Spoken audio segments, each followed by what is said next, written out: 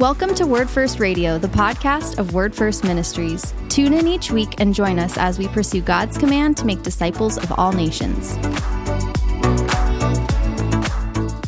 What is up, you guys? Welcome to Word First Radio, the podcast brought to you by Word First Ministries. I am your host, Jacob O'Neill, and as always, I'm joined by my friends Cameron and Bailey. Hey, yo. And today, we have a very special guest in the studio, Mr. Espen Thieleson. Thank you for letting me come. Yes. Are you excited? I'm fine. I'm okay. I'm balanced. All right. There you go. He knows not to be too excited. That's right. Prepare for a balanced experience. Yes. Are you excited? I'm very Norwegian. I woke up not in the best condition today, but I balanced it a little bit by doing a haircut. So That's right. That's right. Feel bad, look good. Yeah, that's right. If I'm sick, but if my hair looks great, it's perfect. Bailey, why don't you pray us in, man? God Almighty, thank you for all the reasons that we all have to thank you for. But of course, thank you for our brother Espen and just the brother that we have in him, the Christian brothers and sisters that he sort of stands for, who have welcomed us here right from the very beginning. So Lord, thank you for him, and we just pray that you would help us to soak up knowledge and wisdom and insight from him. Help us to learn from our brother today. And I just pray that today would be a conversation that brings us nearer to wisdom that you know we need for this work that we're out here for. And that it would bring us all to look more directly at you. So Lord, we love you. We devote this time to you. In Jesus' name, amen. Amen. Amen. Well, Espen, thank you so much for coming on. You are the pastor at the church we just joined. Yeah. That's pretty awesome. You should be scared. Well, so why don't you tell some of the folks back home, most of our viewers are people who have sent us from the United States. How about you tell them a little bit about yourself? I know this is the worst question in the world to ask. Why don't you tell them a little bit about yourself and who you are? Yeah, like where I come from and things like that. Yeah. Well, yeah, sure. Yeah, I moved to Oslo 5-6 years ago, and then I came from the west. But originally, I grew up in the south, very south of Norway. Grew up in it's a pretty religious area in many ways. I'd say we would grow up with a Christian worldview, and my parents they moved down there. When I was born down there, but they just moved down when I was born, and my father came from Oslo, my mother from Trondheim, so they had this idea a little late, but moving down to a little farm, making our own vegetables and be sustainable. So it was like this hippie movement, just a little late, without all the drugs and stuff. That's so wonderful. The hippie movement in Norway was let's all start farms. I love that. But it was not only us that came. It was many families that moved around and settled on farms, small farms in the south. So it was interesting, and that's mostly where we got our friends in this other people moved from city and down. Very cool. So did you grow up, you said it was like the religious south of Norway. I've heard it been called the Norwegian Bible Belt for whatever. I mean, we know that familiar term from the U.S. Of like the southern states. Did you grow up in a Christian home? How did you come to know Jesus Christ? I would say I grew up in, hearing a lot of the stories, and even in school we had Bible stories. In kindergarten we probably had it, and so you got into this. I think I didn't hear about, for example, evolution theory before I was far up in 14, 15 years old, or maybe. Interesting. So we grew up within this, but it's still, even if it was so Christian, it was not popular to be a confessing Christian and say that you were a believer. It was not, if you were a believer, you were, people didn't like you that much. You're kind of weird. Weird. There was one, I think there was one in my class that said openly, I believe in Jesus. Really? Wow. Yeah. So I grew up in this, and and I remember so I was think that God was existing in all of this, but when I got 12, 13 and onwards, I kind of left it and thought, well, this is not important. Maybe when I become old, I will start to believe in something like that. And I remember also that,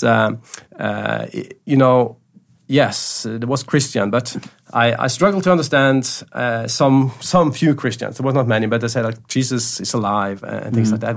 What does that mean? Well, I mean, it doesn't make sense. It was 2,000 years ago, right? Yeah. I didn't, and my friends also, we were not going to church, or we didn't grow up in church. I was doing sports mostly. I loved sports all the time, and I was playing football, doing all kind of different sports, right? And then also enjoying wildlife and stuff like that. So, but it came a change when I was 18. Okay. And I started to think about identity. Or what should I live for? What should maybe I should find some big hobby that I really could devote myself for. And I was actively playing volleyball at that time, and I thought, should I go try to reach national level on that? But I didn't know. But I was searching for something, and then my mother, she was not, she read the kids' Bible for us when we were small, at least sometimes. But she said later, I was not a Christian, but I thought it was maybe important, so I did it. But she had become a Christian some years before, so like when I was 15, 16, she became a Christian. And we didn't speak so much about it, but I knew that it had happened. So that also happened, and then then I was about Rus celebration in Norway after school. Cool. What's that? Rus. I'll do my best to explain it. You tell me if I get this right. At least one of you. So it lasts for about a month.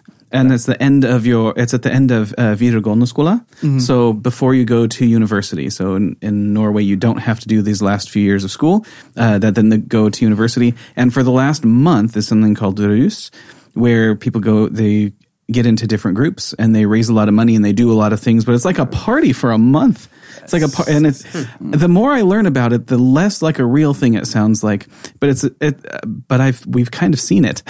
so these students, they like buy buses and paint them and put the biggest, loudest sound system in it they can, and then they terrorize the neighborhood at all hours. Oh, yeah. I have seen that. That's what that was. So we had a car too. We call it translated beer box. Of course. There you go. But and for me, it has been something to look forward to, right? Yeah. I love to do party, to get drunk and all the stuff.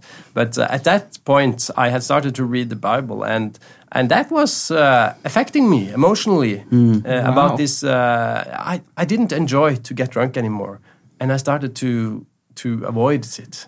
And so there was a big change happening, and I was not ready to become a Christian yet, but I was kind of something was going on that was really a little bit weird because and then when I moved away to study, I was going to be a engineer. I went to Trondheim to study 5 years there, but it didn't last that long. But when I moved there, I found some notes on the university. About Christian gatherings in different places. You can go there, and and I start to actually go to seek out the different Christian communities to find out what faith is. What is because I didn't know what is it to be a believer. How can I believe? How do I know? What do I do? I was very I wanted to find out. Right. I'm really curious if you remember what parts of the Bible were you reading that kind of just convinced? Because first of all, I love testimonies like that are just kind of like I know people who became a Christian by just reading the New Testament, right? And unfortunately, in my experience, they're few and far between. But so what part of the Bible, old or new? That's also actually an interesting story because so the way I went to the Bible was I have to check out if this book has something that I can find, overlaps with history books and history lessons, So I went to the Old Testament to try to find, There you go. It's a big event in world history there. Yeah. And I read quite a lot, every day, and then I was drawn to the New Testament because I had this in my mind. I heard the New Testament. I heard it on we heard it on school, and the boring stories about Jesus. It's not interesting, right? But in that process of reading the Old Testament, I felt drawn to read the New Testament. Wow. And then I started to find this story interesting again. So that was, and I think that was. When I went to a church when I moved, it was not so much about that church but it was about the stories I read and the Jesus I met in the scriptures. So I was kind of giving my life to him. That was happening in the background. So that was that's kind of. So I went to a church. They asked, I was in different places. A lot of them didn't talk much about how to become a Christian. They were just they were more about dating or whatever, But this church was more like straightforward. If you want to become a Christian, yes, that's why I'm here. So, so then I asked them, and they helped me to understand more. And at this point, you're 19 or just turned 20? I'm 19. Okay. Mm-hmm. Yeah, that's really awesome. So it was really just kind of. I almost want to camp there for like so long, but it was literally just reading God's word, him drawing you to himself just by reading his word. And that's awesome, man. That's really cool. And the community that it sounds like you got plugged into of being around other believers. That's really cool, man. Yeah. And then, of course, it was important to make, the time of decision. I said, okay, now or never. I have to forget about this. I have to go into this, and that was very scary. Of course, it's like throwing yourself off a cliff, right? Or walk on the water or whatever. It's like because you don't know if it will hold you or will his fate hold you. Or will it really? And then, so it's kind of it's a leap in faith in many ways. Absolutely. So I was scared, but it went fine. It went fine? It went very fine, it was the biggest turning point in my life, of course. It was a very, very big turning point. And I think everybody around me sensed that. Very cool. Right on, man. That's a great story. I want to camp there, but I won't. But now apparently, because I said in the beginning, you eventually felt called to be a pastor, right, here in Norway. Right. Yeah. Right? Yeah. But it's a good question. When I was then later going into Bible schools and stuff like that, we were a lot of on mission trips around in Europe. And I was fully ready to become a missionary in Europe. So that's funny because I was not. I was going to say, does that sound familiar, boys? So I was thinking, maybe that was what I was going to do. But I think several times as I have been around and I go back home, I just sense. No, maybe I actually should stay in this country and a small, weird country in Norway. Because you see it with new eyes when you have been abroad, Suddenly you just see, it's so small, it's so tiny roads, it's so few people. It's so then it was Norway. It became Norway. It became Norway. Very cool. Right on. So we were wondering, as we were bringing, lots of different Norwegian Christians and pastors on and different guests on, to kind of speak into our questions of like, what is what I've been calling the spiritual state of Norway? And that's just kind of my big, terrible phrase that I still haven't been able to come up with a word for. I'm going to come up with a word for it one of these days, I promise. But like, so where are people, like, where's Norway at spiritually? Are people kind of like what you were talking about with your upbringing? Like, do they just hear about Jesus and, kind of fall out of that when they're go to college or ungdomsskolen. Probably not ungdomsskolen. Or are they atheists? Are they agnostics? Like, what's that general? What's your perception of Norway? Well, I think definitely there are some atheists, but that's very few. I think most people will be agnostics. They don't know they don't think it's possible to find out really if there is a God or not. I think that's probably. I think that will be the mainstream, and I think also that a lot of people seems to like some church traditions or church buildings, and I think there is something valuable in that culture. There are so many Christian holidays here, right? Yeah. Norwegians were surprised we never celebrated Pentecost. Like in the United States, we've never ever. No one knows when it is, but you can't. The grocery stores are closed here.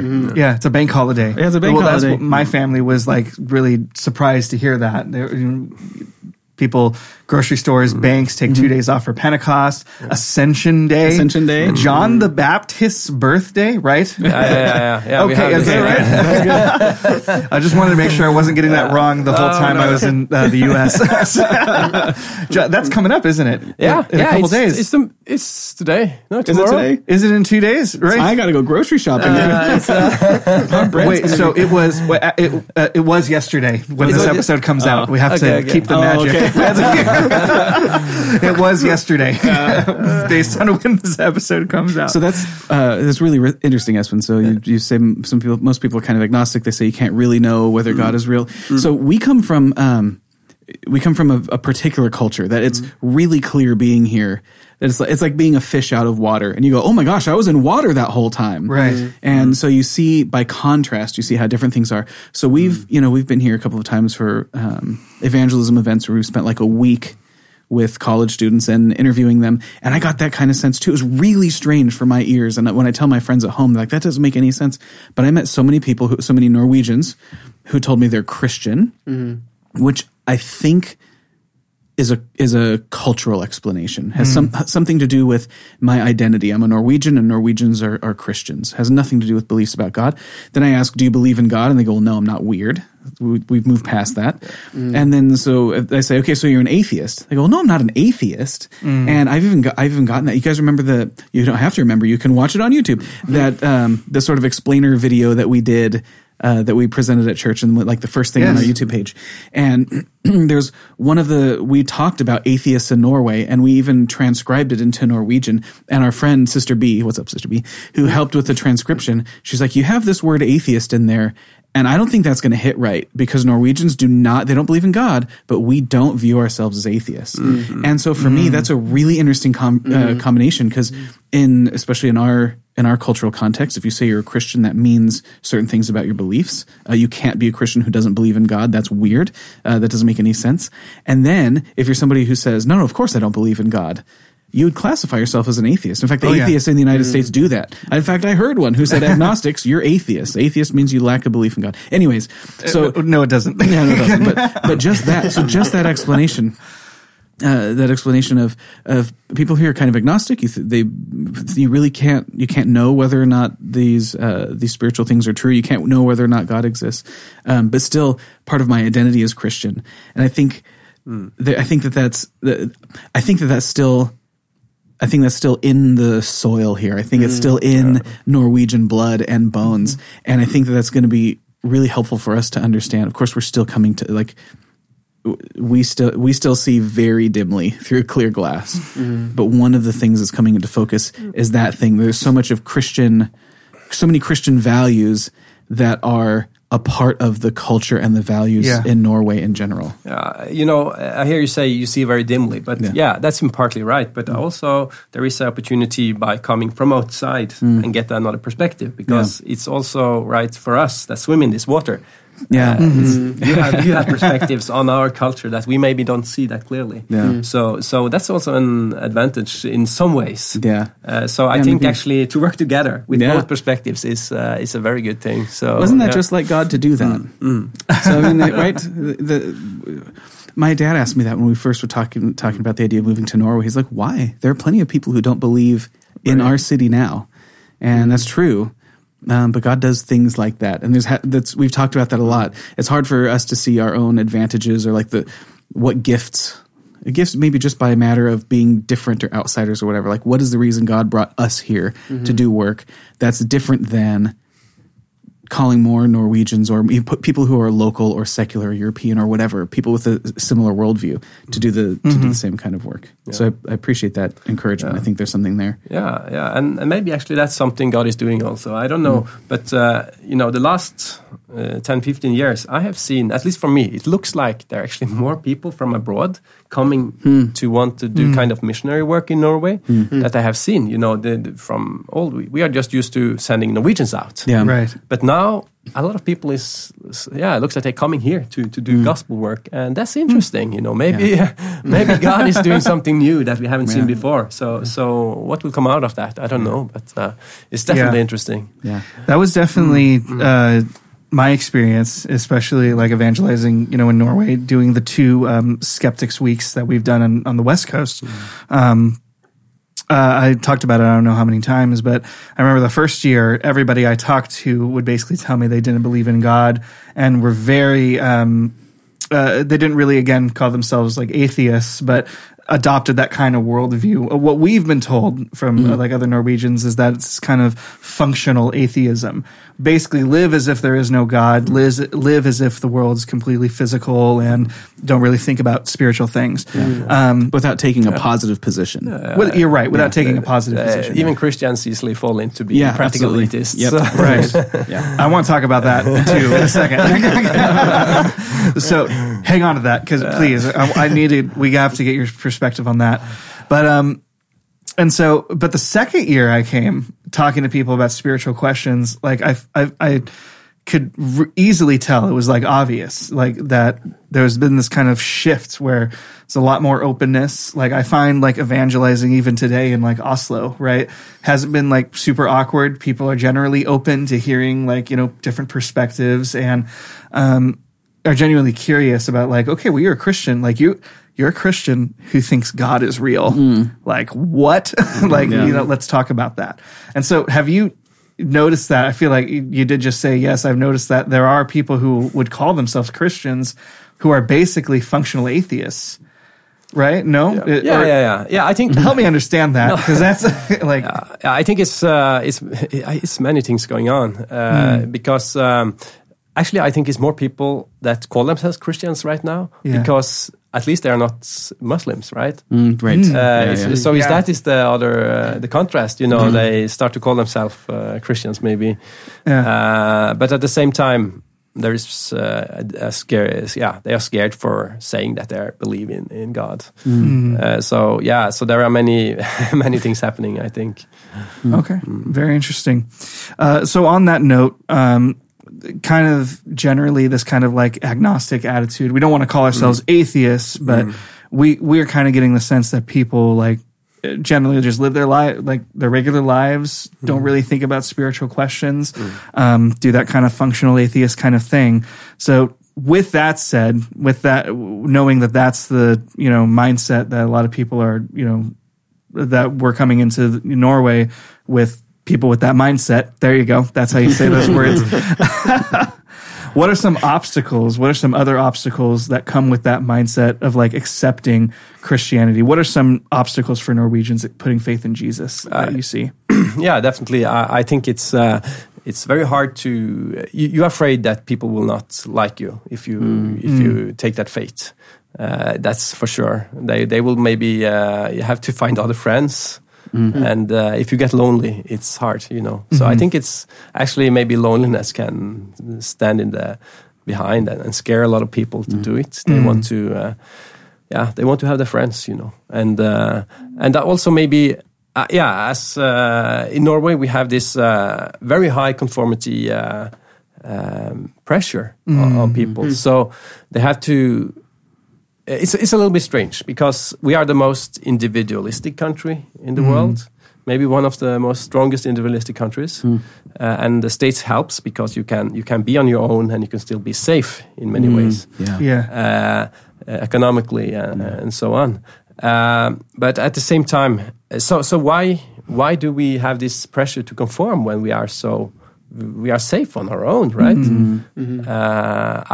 it's a bit hard to. I try to find out what this means, right? But I think it's. I don't know if I have any answer, but maybe it is because the only thing that can make a base for community is if you like the other, or are like they are. You know, you conform to that.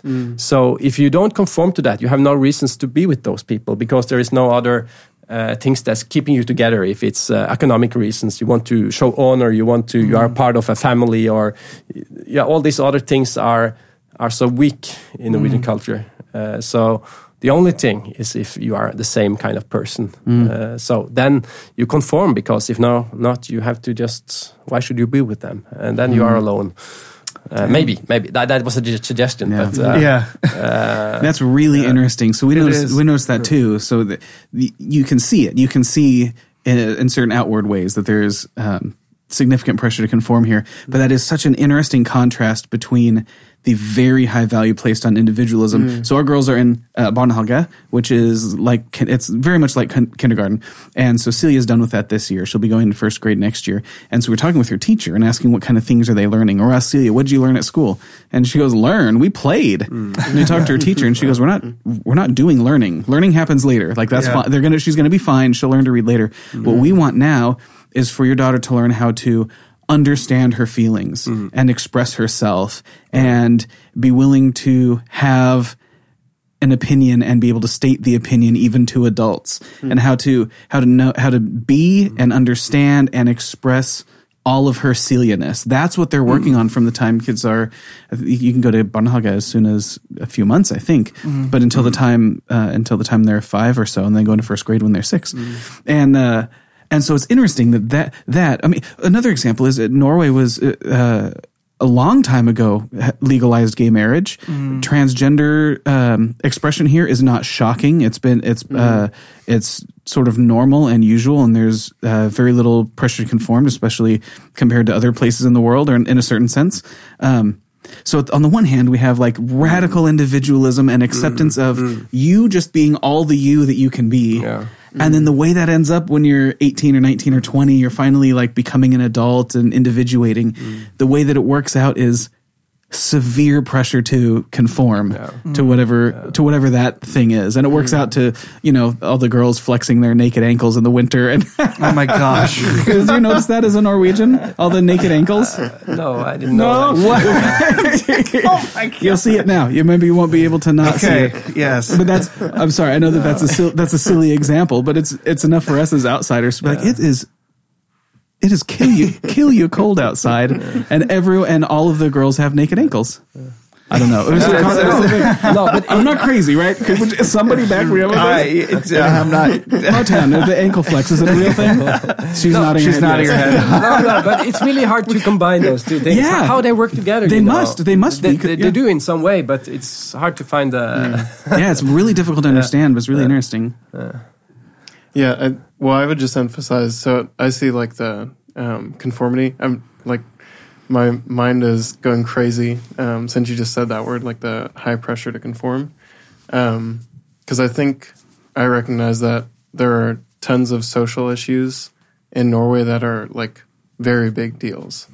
Just that everyone looks at as like, I feel when we're in our language course, there are some of these social issues like the environment and so there are some of these social issues that we bump into where I'm definitely very uneducated on them compared to everyone else in the room, because everyone seems to have the general, like they come to the table thinking these are the big issues in the world.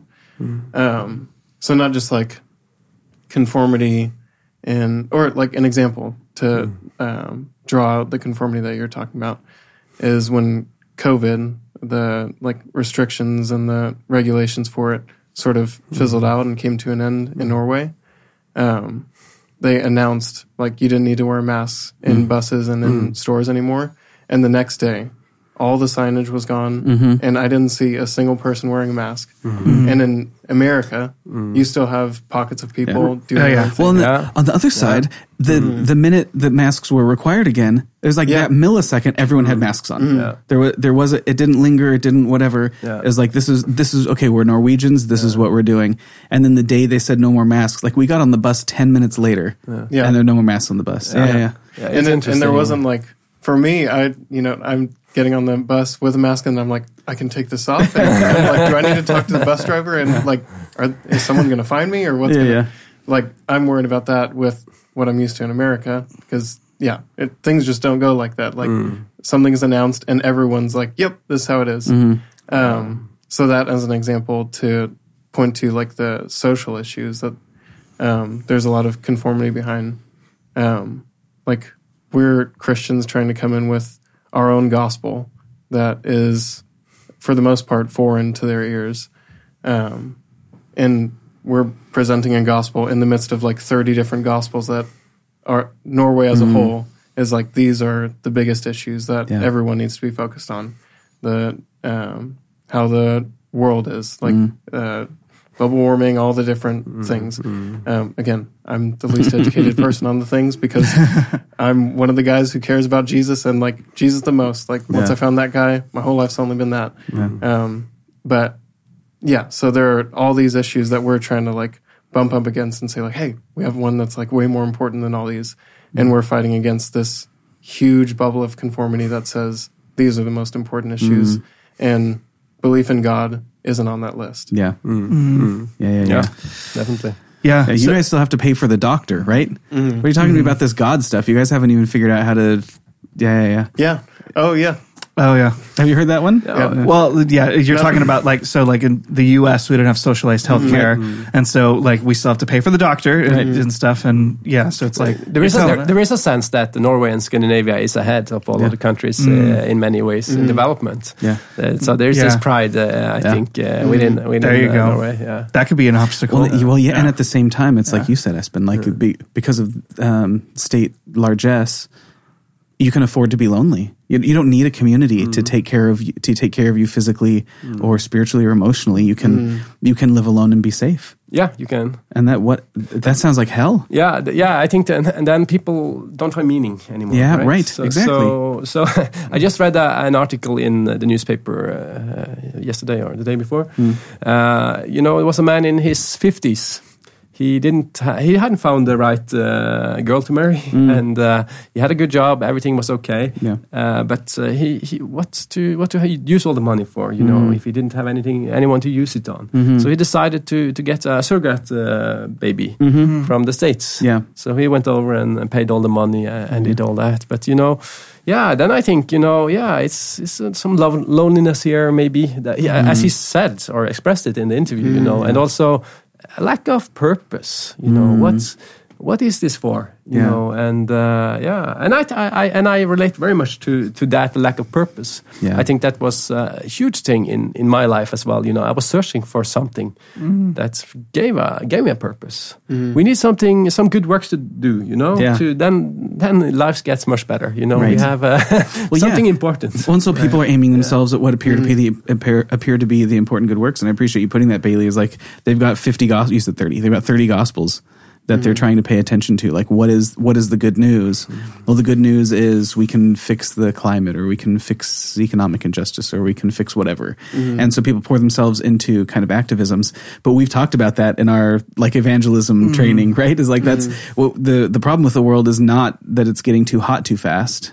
The problem is even if people are making the world too hot too fast, it's on account of our sinful nature, and that's what we need to talk about. And so what people tend to do is see problems in the world and then approach them in very human ways, right? That's why we get politics. That's why we get various activisms, and to some extent those things, well, maybe not politics, but activism can do some good. But no matter how much we pour ourselves into that, like we never fix the problem. We never fix the problem. We're still staring at the finger and that's pointing at the moon, right? We're still staring at the finger. And so, but I think that gives us incredible opportunity for common ground. Because even when it looks like I think we have real real differences of opinion about what's important or what's valuable or what you should spend your life doing. Like what's at bottom is really deep agreement, really deep agreement with the fundamental things. And I think that's, when Scripture says that the law is written on our hearts, and that's a fearful thing. That's a fearful thing to know enough about God's character that you're responsible and accountable for it. But what's on our hearts is that so we know we should be treating people well and with dignity and all those kinds of things that we're talking about. So I think that we have real opportunities for, whatever, like Bailey, when you see, like, I'm uneducated about the state of the environment. I don't know about that stuff. Like, I don't know. But what we can agree is people aren't taking care of the world that has been made for us. Like, why is that a problem? Right. Well, future generations, who cares about them? They don't even exist. Sure. They're not real. They don't exist. Why should I care about that at all? Well, the answer to that question, why should I care about that at all? I think we'll find at least intuitive agreement about, and we can talk about that in a really interesting way. And we don't have to leave the conversation on the surface about should I rinse out my recycling or whatever. We can talk about why is it important that why should we care for future generations? They don't even exist. Oh man, I've got some. Me too.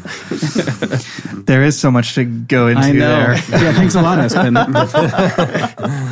Well, and those and all the things, I think we've called them, when we talk about evangelism training and kind of our evangelistic strategy, if you will, how are we going to get out and preach the gospel, right? Those are areas of overlap with, the desperate search for mankind to find meaning and purpose and identity and hope, right? It's June, right? It's Pride Month here in Norway and all over the world. I mean, this month is all about people's identity, where they find their value, how to their journey to find acceptance, just self-acceptance and acceptance in the world. And then the biblical worldview, right, which touches all of that. Like in the biblical worldview, we find our acceptance and our identity and home in Jesus and our hope in Jesus as well. Right. And so we have this mankind, and you don't even have to pick the pride issue. Pick any kind of issue. You can pick arrogant pride or just, the climate change or whatever. But those areas of overlap of the human beings' desperate thirst to be satisfied in those things. Yeah. And then Jesus comes in and actually provides satisfaction for those things. Yeah. And there will be overlap. There will be tension, because sometimes what Jesus has to say about that is it's not always, makes people happy. It's not always, not always lines up with their expectations. We were talking about this a little bit before. In fact, just when we were setting up to do today's thing, we're just talking about, I was talking, you guys weren't, you don't have to blame you for any of this. I was just vomiting from my mouth out loud. But anyways, the idea was, so I've been thinking a lot about Pride Month because they celebrate it in the schools and in Barnehage, and it's led to some conversations at home and an interesting thing, but completely irrespective of all of the of all of the sexuality stuff. I'm not referring to any of that at all. So put that aside. But just the idea that as humanity we're going to celebrate and have parades on behalf of our own pride in ourselves. It's like, where do we find that meaning? Like, how does it all coalesce? Where do we find our essence? Where do we find our satisfaction? And we have now a culture that goes, in me, I'm the satisfaction of all of that. And that can't leave you satisfied. It's saccharin. It's NutraSweet. It's fake sugar, right? You taste like you're nourishing yourself, but you aren't. It's a pathway to death. So the celebration of human pride. Sorry, Pastor, you got me preaching. But the celebration of human pride, that's like the worst sin. So the pride, just scoop out whatever we're being proud about. I'm not, like I said, I'm not speaking about the sexuality stuff or anything at all. You can fill that in with anything. If what we're celebrating is the pride of humanity's greatness, or if I'm celebrating pride of myself, that's a fearful place to be. The scriptures talk often about God being opposed to the proud, but giving grace to the humble. And God himself was the ultimate example of that, where the maker of the universe came and sacrificed his own life in order to pay the penalty that we deserve. Like, that's the greatest example of humility. And I think that we're always, if what we're doing is elevating pride and making ourselves sort of the inventors of our own reality, right? If we become the authority about those things, man, I just think that's just so scary. Like, I don't think you can be further from God than but it shows. So on the one hand, it's really kind of scary. Scary isn't exactly the word, but it's not even terrifying. It's just kind of sad and somber, something like that. Yeah. But on the other hand, it gives us great hope because people are looking for the meaning that only Jesus can satisfy. Like when Jesus said, "What if I told you that I can show you where you can draw water and you'll never thirst again?" It's like, yes, I want that thing. We all still want that thing, but we're still going to the same tapped out well. It doesn't matter how many buckets full of sand we pull up. We're still gonna go try and draw from human pride to get what it is that only Jesus can give to us. So I think, yeah, for me, that's really, it's like depressing on the one hand because humanity just hasn't changed, right? We still worship ourselves instead of God, but it's also really encouraging because at the same time, people everywhere, and even here, even in Oslo, even in secular Norway, where the people are healthy and wealthy and beautiful and educated and can afford to be alone, people still are longing for lives of meaning. Yeah, definitely, and also the for spirituality. You see that, and you see that clinch actually often, sometimes also in the media. Those who have kind of embraced new spiritualities and how they are against the rationalist or the you can see that. But many people has also moving that way, finding new spiritualities. So people are searching, right? And Jesus promises that his burden is light and that he will satisfy your thirst so that you'll never thirst again. There you go. That was a good sermon. I like it. That was good. I took too much. I know I took too much time. No, that was. I meant that as genuine encouragement. You pulled my string. Have you guys are you old enough for those toys? Espen's old enough. Do you remember those toys, the little dolls? You'd pull their string and they'd talk. Oh, like no. Pee Wee Herman and Bart something Simpson like that. Or cars or something like that. Yeah, that's fine. Let's hear what he thinks about something else. Okay. That's probably wise. Yeah. So on that, just kind of that really profound recognition. We're not profound for recognizing it. I think, thankfully, we're not wise in every area, but we're wise to kind of recognize this kind of thirst, this search for hope that's ingrained in every human being. What would be some advice, some nuggets of wisdom you could give us as foreigners coming into Norwegian context to evangelize, whether things we should not do, like not do and avoid, or things we should do? Like how should we evangelize Norwegians? Yeah, that is a hard question, and you ask one that is not maybe very good in evangelism or have that as his heart issue. I done evangelism a lot I did in the first part of my Christian life in Europe, and we did some in Norway too. But I think mostly what I met and the places I did it was within pretty Christian places and Christian communities. So there we saw a lot of great thing, a lot of people actually coming to faith and things like that. But that were people that knew the story and knew the narrative. And I think right now we have so many people that don't know the narrative. And that is a challenge because you cannot just say a word and it will release and put everything together for that person. Somebody, hey, what are you going to do to get saved? And I was like, that's not even categories. And saved from what? Like, am I in trouble? Yeah. Are you robbing me? That's what Elon Musk said on that interview. He's like, do you want to accept Jesus as your Lord and Savior? And Elon, the first words out of his mouth were, I mean, if Jesus is saving people, like, who am I to stop him? Right? Had like no concept in his mind of like what he needs to be saved from. And so keep fleshing out that thought. Yes, because I have a million things I want to say about it. It's true. It's I think it's hard, and you have to a huge map to paint for people to make them understand how this is connecting, because and also a lot of the words or expressions are getting kind of negative loaded if they don't see the rest of the map. Because you need the story in the background to understand the message. So I think actually evangelism is not easy to make a fast progress in that. You need time. You need to show that you care. You need to and you need to, I think, show people that you don't try to convince them as much as you try to help them see what's already going on in their life and connect with those things they have maybe seen that they don't understand, and maybe God has been around, maybe someone in their family or what happened there, and suddenly they see that, maybe God is alive or there is something going on. I cannot understand it, and you can help them in that way, maybe. Instead of, hey, here's a new thing you should put in your life. Also the fact that, most people are educated, right? So if you come, I think it's easier in other countries. They know, you come from America or from Norway, and you have a lot of education. There are openness because of that. Some countries have openness to that because they are not as well educated, maybe, and there's made an openness, but not here. Yeah, most people are maybe smarter than you. That's a real low bar. Yeah.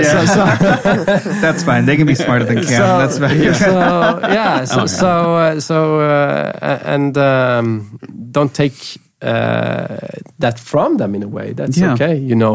Put the scripture in the center and say, okay, what do you see in this? I see this. Yeah, I love that so much. It's funny you mentioned that. Yeah, well, it's like the idea that if you're educated, like we're educated, so we don't do the God stuff. It's like, well, not like. What? No. Like, right. The more true things you know, the closer you get to understanding who God is. So, so our Christian friends, whoever, like, there's been this long. Oh my gosh, I'm going to preach again. I'm going to stop. But the idea that there's a battle between the smart people and the religious people, or whatever that is. Like, no, go be scientists, go be historians. Yeah. Please be willing to study and study and study, because the more truth you know, that's like more stuff from God's mind that you have in your mind. And so don't be intimidated by people who are educated. I love that, Espen, that. I was going to say strategy, but it's not a strategy. But the thing where you say, okay, well, let's put the text together. Tell me what you see. Like you're a smart guy and you're educated. Like, let's look at this together and let's hear your insights about it. Because Scripture is true. Scripture is written by God, so it's like no one's going to outsmart it. We can only outdumb Scripture. We can't outsmart it. But then to hear someone else's perspective and instead of trying to give them one, which I think, like, I would be resistant to that too. If I was in college and some missionaries from Saudi Arabia showed up and started telling me what I should do with my soul, I would not be super interested in hearing what they had to say, no matter how good their arguments were. Yeah. Well, that's kind of been our approach, and as we're wrapping up, like so it was just interesting to me that you were like, well, one thing you can do is like just put it out, like a scripture out there, or like something out there, and like approach it together collectively in community, and also kind of getting their thoughts on it. And it's a difficult balance to try and strike, because on one hand, like, we understand and have talked about a lot, like the urgency of the message, like the urgency of the gospel. Like, I'm not here to not, tell you should put faith in Jesus, right? I'm not here to not do that. But at the same time, like, we want, we have to understand people are on a journey. People, like, God, draws people to himself in different ways. Sometimes it's reading the Old Testament to get pointed to the New. And that's kind of one of our approaches, was to kind of like meet them where they're at, kind of trying to address something, like if it has to do with like pride of that kind of sexual movement, or if it has to do with like the war in Ukraine or the climate change or peace, and kind of address it, see if we can kind of address it in a way that Jesus did, and to kind of get their thoughts on that is kind of like our turn, or like our crux, to be like, that's how we introduce the gospel, how we introduce spiritual things. Like, I was talking. Sorry, just one more thing, and I'll give you the second to last word. I was talking with a gentleman called Tobias at UiO, the University of Oslo. And he was sharing with me that he's like, well, I'm a socialist, and I've studied, I care about reaching out to the oppressed and stuff like that. We actually talked about the same thing with Pastor Eidik as well. So it's weird. Every time a pastor comes on, we have to talk about this, I guess. But my bridge to get him to the gospel, since I know he cared about the marginalized and oppressed, I pointed him to how Jesus cared about the marginalized and oppressed and reached out to them. And now, I'm not saying Jesus was socialist. Please don't hear me say that. And I'm not kind of going off on that train. Right. But the way I was able to make the gospel, not water it down, but palatable, like the way I was able to get him to open his mind and his heart to the gospel was showing that, like, you have the same value that kind of Jesus had. How do you deal with that? Like, Jesus says, do all this too, and introduce him to some of the other things Jesus said about, I'm the way, the truth, and the life, and you need to deny yourself and take up your cross and follow me. And so, So I love that. I think we have this theory of friends evangelism in Norway. It has been pretty dominating, and you become friends with people, and later you start to tell them about Jesus and so on. But I'm not so sure that is a good way. I think it's better to be a little bit more open and bold right away. You know, I'm not sure that's a good way either. It doesn't work, and maybe then you don't even tell them about Jesus, and they live out of your life, and you never meet them.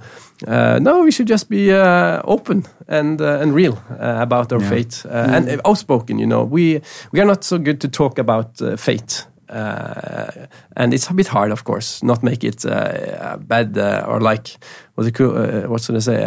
A bad conversation. Mm-hmm. You know, when you introduce religion in some ways, it gets a little bit like, oh, what is this? It can very quickly.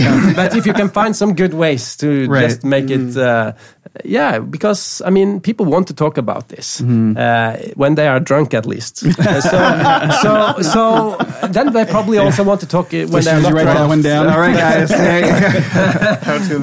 Become all things to all people, so that we might win some. So they are interested, but they don't want to lose face, and they don't want to. Right.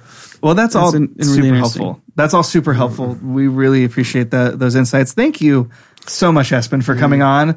Well, can I say one quick thing, and that is I just want to give you a personal thank you. So we thanked your wife, Raquel, for helping to take care of this team, even when I was still in the United States before I got here. And you guys were just so important and so valuable and such a blessing to me personally, knowing that there were Christians here who were loving on and looking after and taking care of the team. And I know the rest of the team really appreciates that. And now for us being in your spiritual care as our pastor, so thank you for being on the podcast. And I just want to say, I'm sorry, Jacob, I interrupted I just interrupted you. Yeah, sorry. What the heck? No. But thank you on that level also. That's I think thankfulness is on our side. I mean, we get to work with people that comes here with especially one mission in mind. Yeah. And that's a blessing to have you come here and to walk with you and see where this leads. I really look forward to that, and that's a blessing for us as well. So we are the happy ones here. I think. Well, thank you for that. That's very encouraging, and I know that I speak for the whole team when we say we are also very excited to see what the future holds, and excited to do ministry together, excited to learn from each other, because God knows we need it, and. So thank you. Thank you for coming on. Thank you for all your advice. So for everybody watching, we appreciate you tuning in to this very special episode of Word First Radio, and we will see you again next week. God bless. Thank you so much for listening to Word First Radio. If you like the podcast, please like, share, and subscribe.